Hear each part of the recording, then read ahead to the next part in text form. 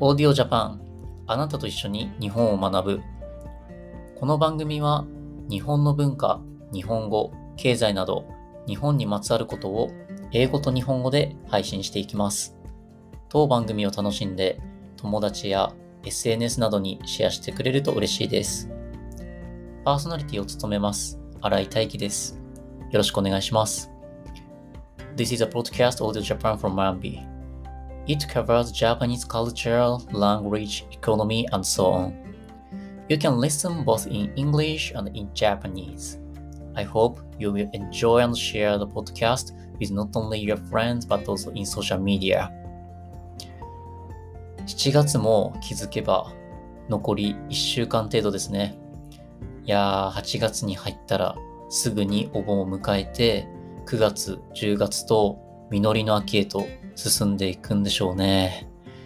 いやが応でも一日があっという間に過ぎていく今日この頃です。さて、本編に入る前に少し雑談させてください。先日よりこのポッドキャストだけではなく、ハイネイティブというアプリで配信しているのですが、今回の放送が上がる頃には1週間ほど経過しているでしょうかね。日本人リスナーが2割から3割に対して外国人リスナーが7割から8割を占めていて、先週の土曜日はですね、部屋にあるホワイトボードを使って日本語の文法や漢字の書き順を教えている時もありました。これが目ですね。愛の中に心がありますね。などと言ってくれていて、ほっこりしましたね。彼女らと一緒に、ハイネイティブ、そしてこのオーディオジャパン盛り上げていきたいですね。で、そのためにはまず、ハイネイティブ経由で認知の拡大に加えて、Spotify 内での SEO で上位検索に引っかかることが課題かなと感じております。というのもですね、現状だとオーディオジャパンと検索しても全く上位に上がってこないんですよね。いやー、悲しなので、どれくらいかかるのかわからないけど、改善していきたいなと思っております。I realize that there's only about a week left in July, and I guess we will soon be celebrating the Obon Festival in August and moving on to the harvest season in September and October. The days are flying by, whether we like it or not. By the way, before I get into the main story, let me digress a bit.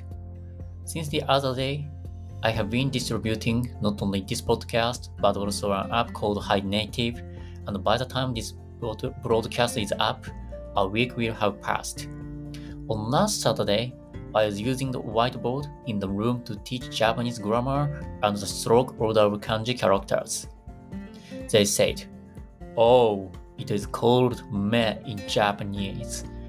There is a kokoro in the eye, which made them feel calm.I'd like to make this program more exciting together with them.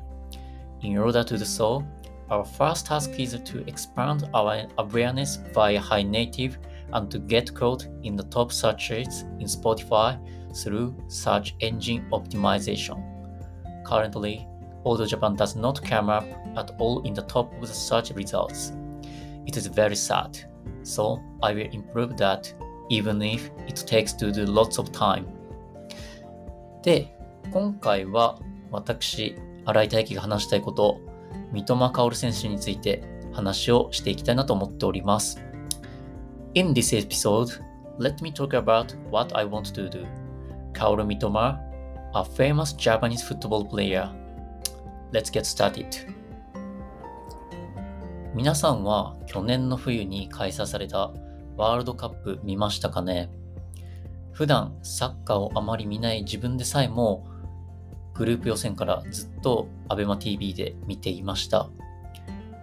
日本代表は初戦でドイツ代表に2対1で勝ち、次のコスタリカ戦で負けてしまったものの、その次のスペイン戦で勝利して見事グループ予選に通過しましたね。強豪国に勝利する瞬間を目の当たりにして、いやー興奮しましたね。Did you watch the World Cup last winter? Even if I don't usually watch soccer games, I watched them on ABEMA TV since the group qualifiers. The Japan national team won their first game against Germany 2-1, lost their game against Costa Rica, but won their game against Spain to qualify for the group. It was very exciting to witness the moment of victory over a strong nation. で、そんなワールドカップ期間中に普段あまり話さない美容室の人に、いやー、大輝さんって三笘選手に似てますよねと突然言われました。あ、そうなのと思って自分でも確認したところ、あ、俺やんと思っちゃいましたね。いやー、うぬぼれてますね。そこから三笘選手について調べていくうちに、もともとは川崎フロンターレの下部組織に所属してたんだなとか、そのままプロに昇格するのではなく、あえて一度大学に行ったんだなとか、あるいは三笘選手のお兄さんは俳優で、嫁さんは同じ大学の人で陸上選手なんだなということも知りました。最後の情報はサッカーと全く関係なかったですね。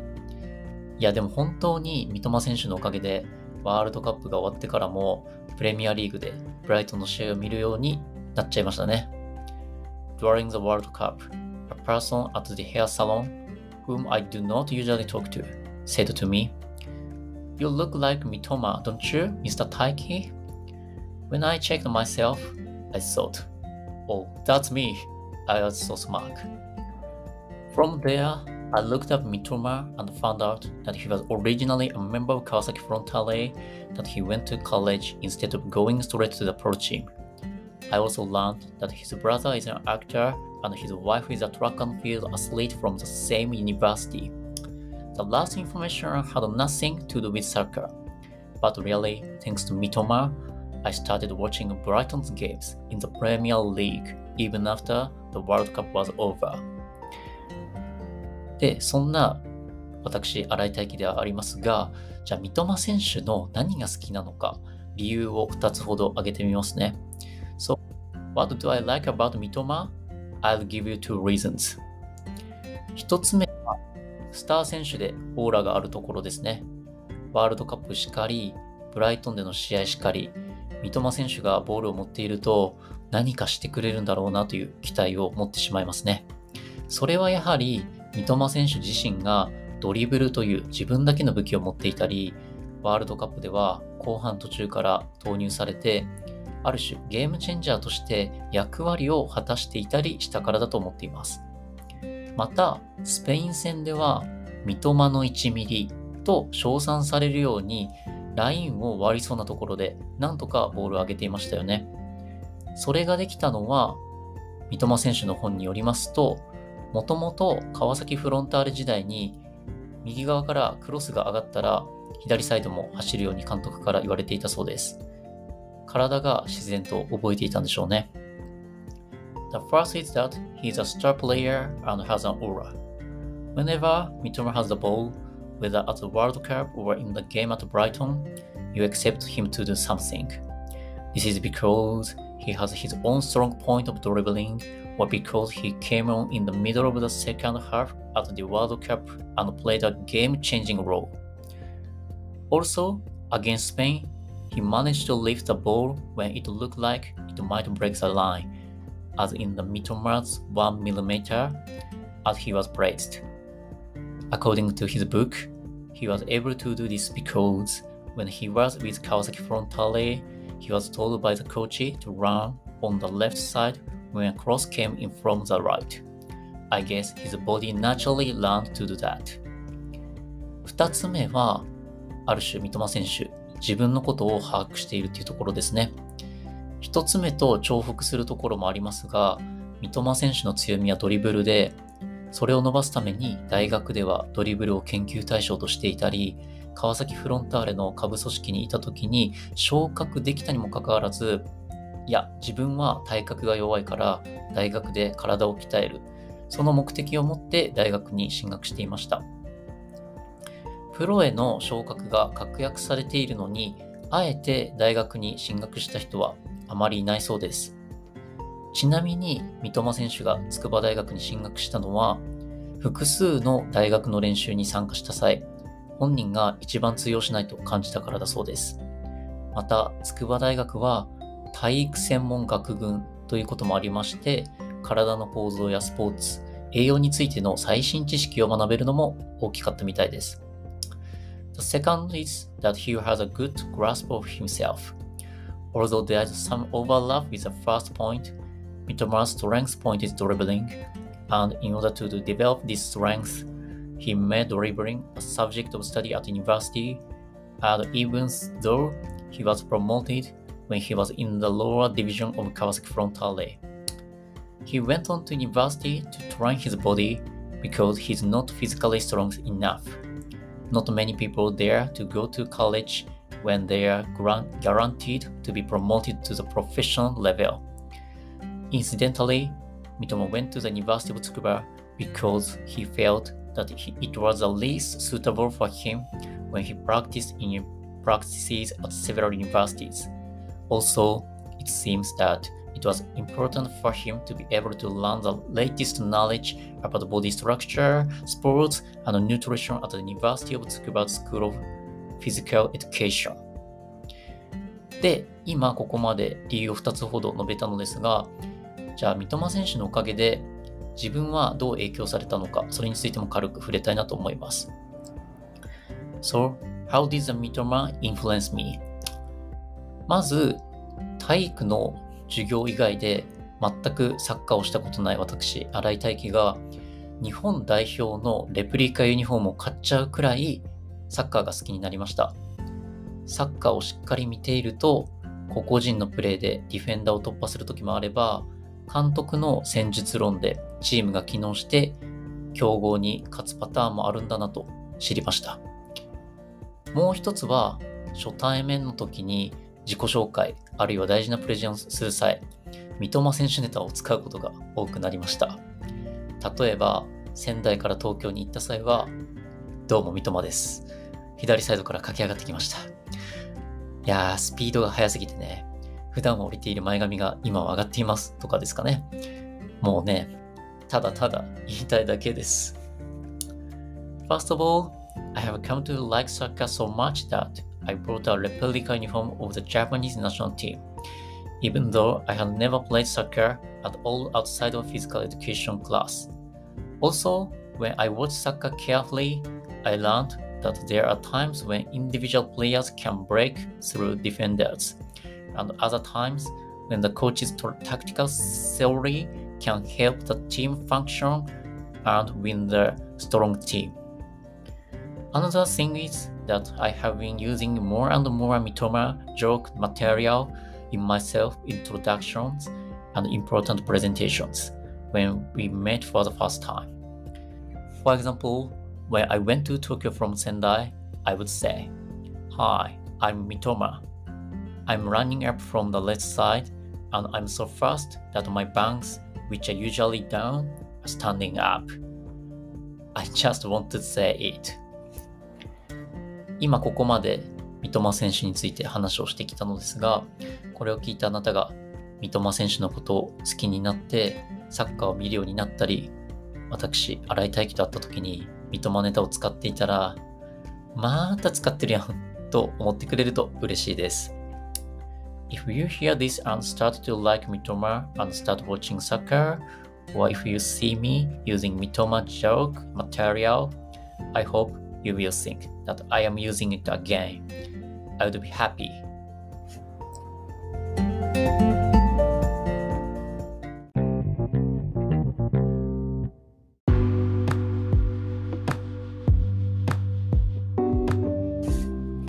はい、終わりに近づいてきたので、最後、私の好きな四字熟語について話して終わりたいなと思います。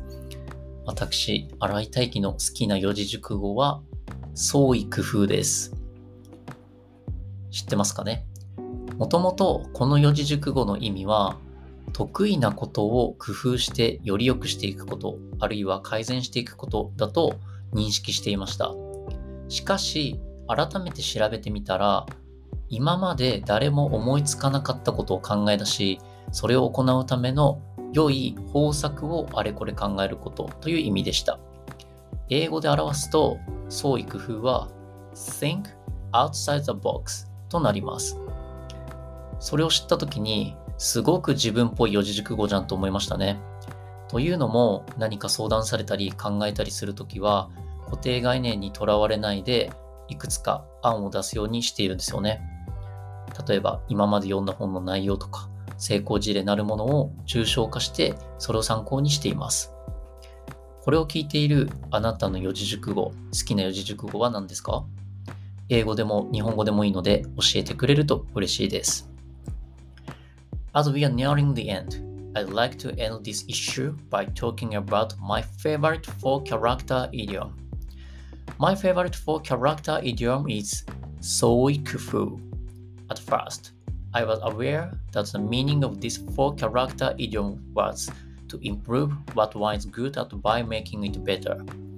However, when I looked up it again, I found that it means to come up with something that no one has thought of before, and to think of a good strategy for doing it. In English, it is think outside the box. When I saw that, I thought it was a 4-letter idiom that sounded very much like me. Whenever I am asked for advice or ideas, I try to come up with ideas without being bound by fixed ideas. I refer to the contents or books I have read and abstractions of what would be best practices. What is your favorite 4-letter word as you listen to this? It would be great if you could tell me, either in English or Japanese. この番組は週に最低2本アップしていきます。アカウントのフォローや SNS でのシェアをしてくれると嬉しいです。Twitter はじめ SNS でシェアする際は、オーディオジャパン、ハッシュタグ、オーディオジャパンをつけてシェアしてください。今話をしていて気づいたのですが、Twitter ではなくて X になりましたね。また、番組の感想もお待ちしておりますね。概要欄にアンケートフォームがありますので、そちらに取り上げてほしいテーマなど書いていただければ、番組を作成する際に参考にしていきたいと思います。次回は七夕について話をしていきたいなと思います。七夕はもう終わったのではないのと思う人もいるかもしれないですが、そこに関しては次回の放送をお楽しみにしてください。最後まで聞いていただきありがとうございました。パーソナリティの新井大輝でした。We will upload at least 2 contents a week. We'd appreciate it if you could follow our account and share our programs on social media. We also welcome your feedback on the program. Please fill out the survey form in the summary section and write down the topics you'd like me to cover, and I will use it as a reference when I create a program. Next time, I'd like to talk about Tanabata. What? Isn't the Tanabata festival already over? You may be thinking. Please look forward to the next broadcast. Thank you for listening to the end. This is Taiki Arai, the personality of this program. Bye.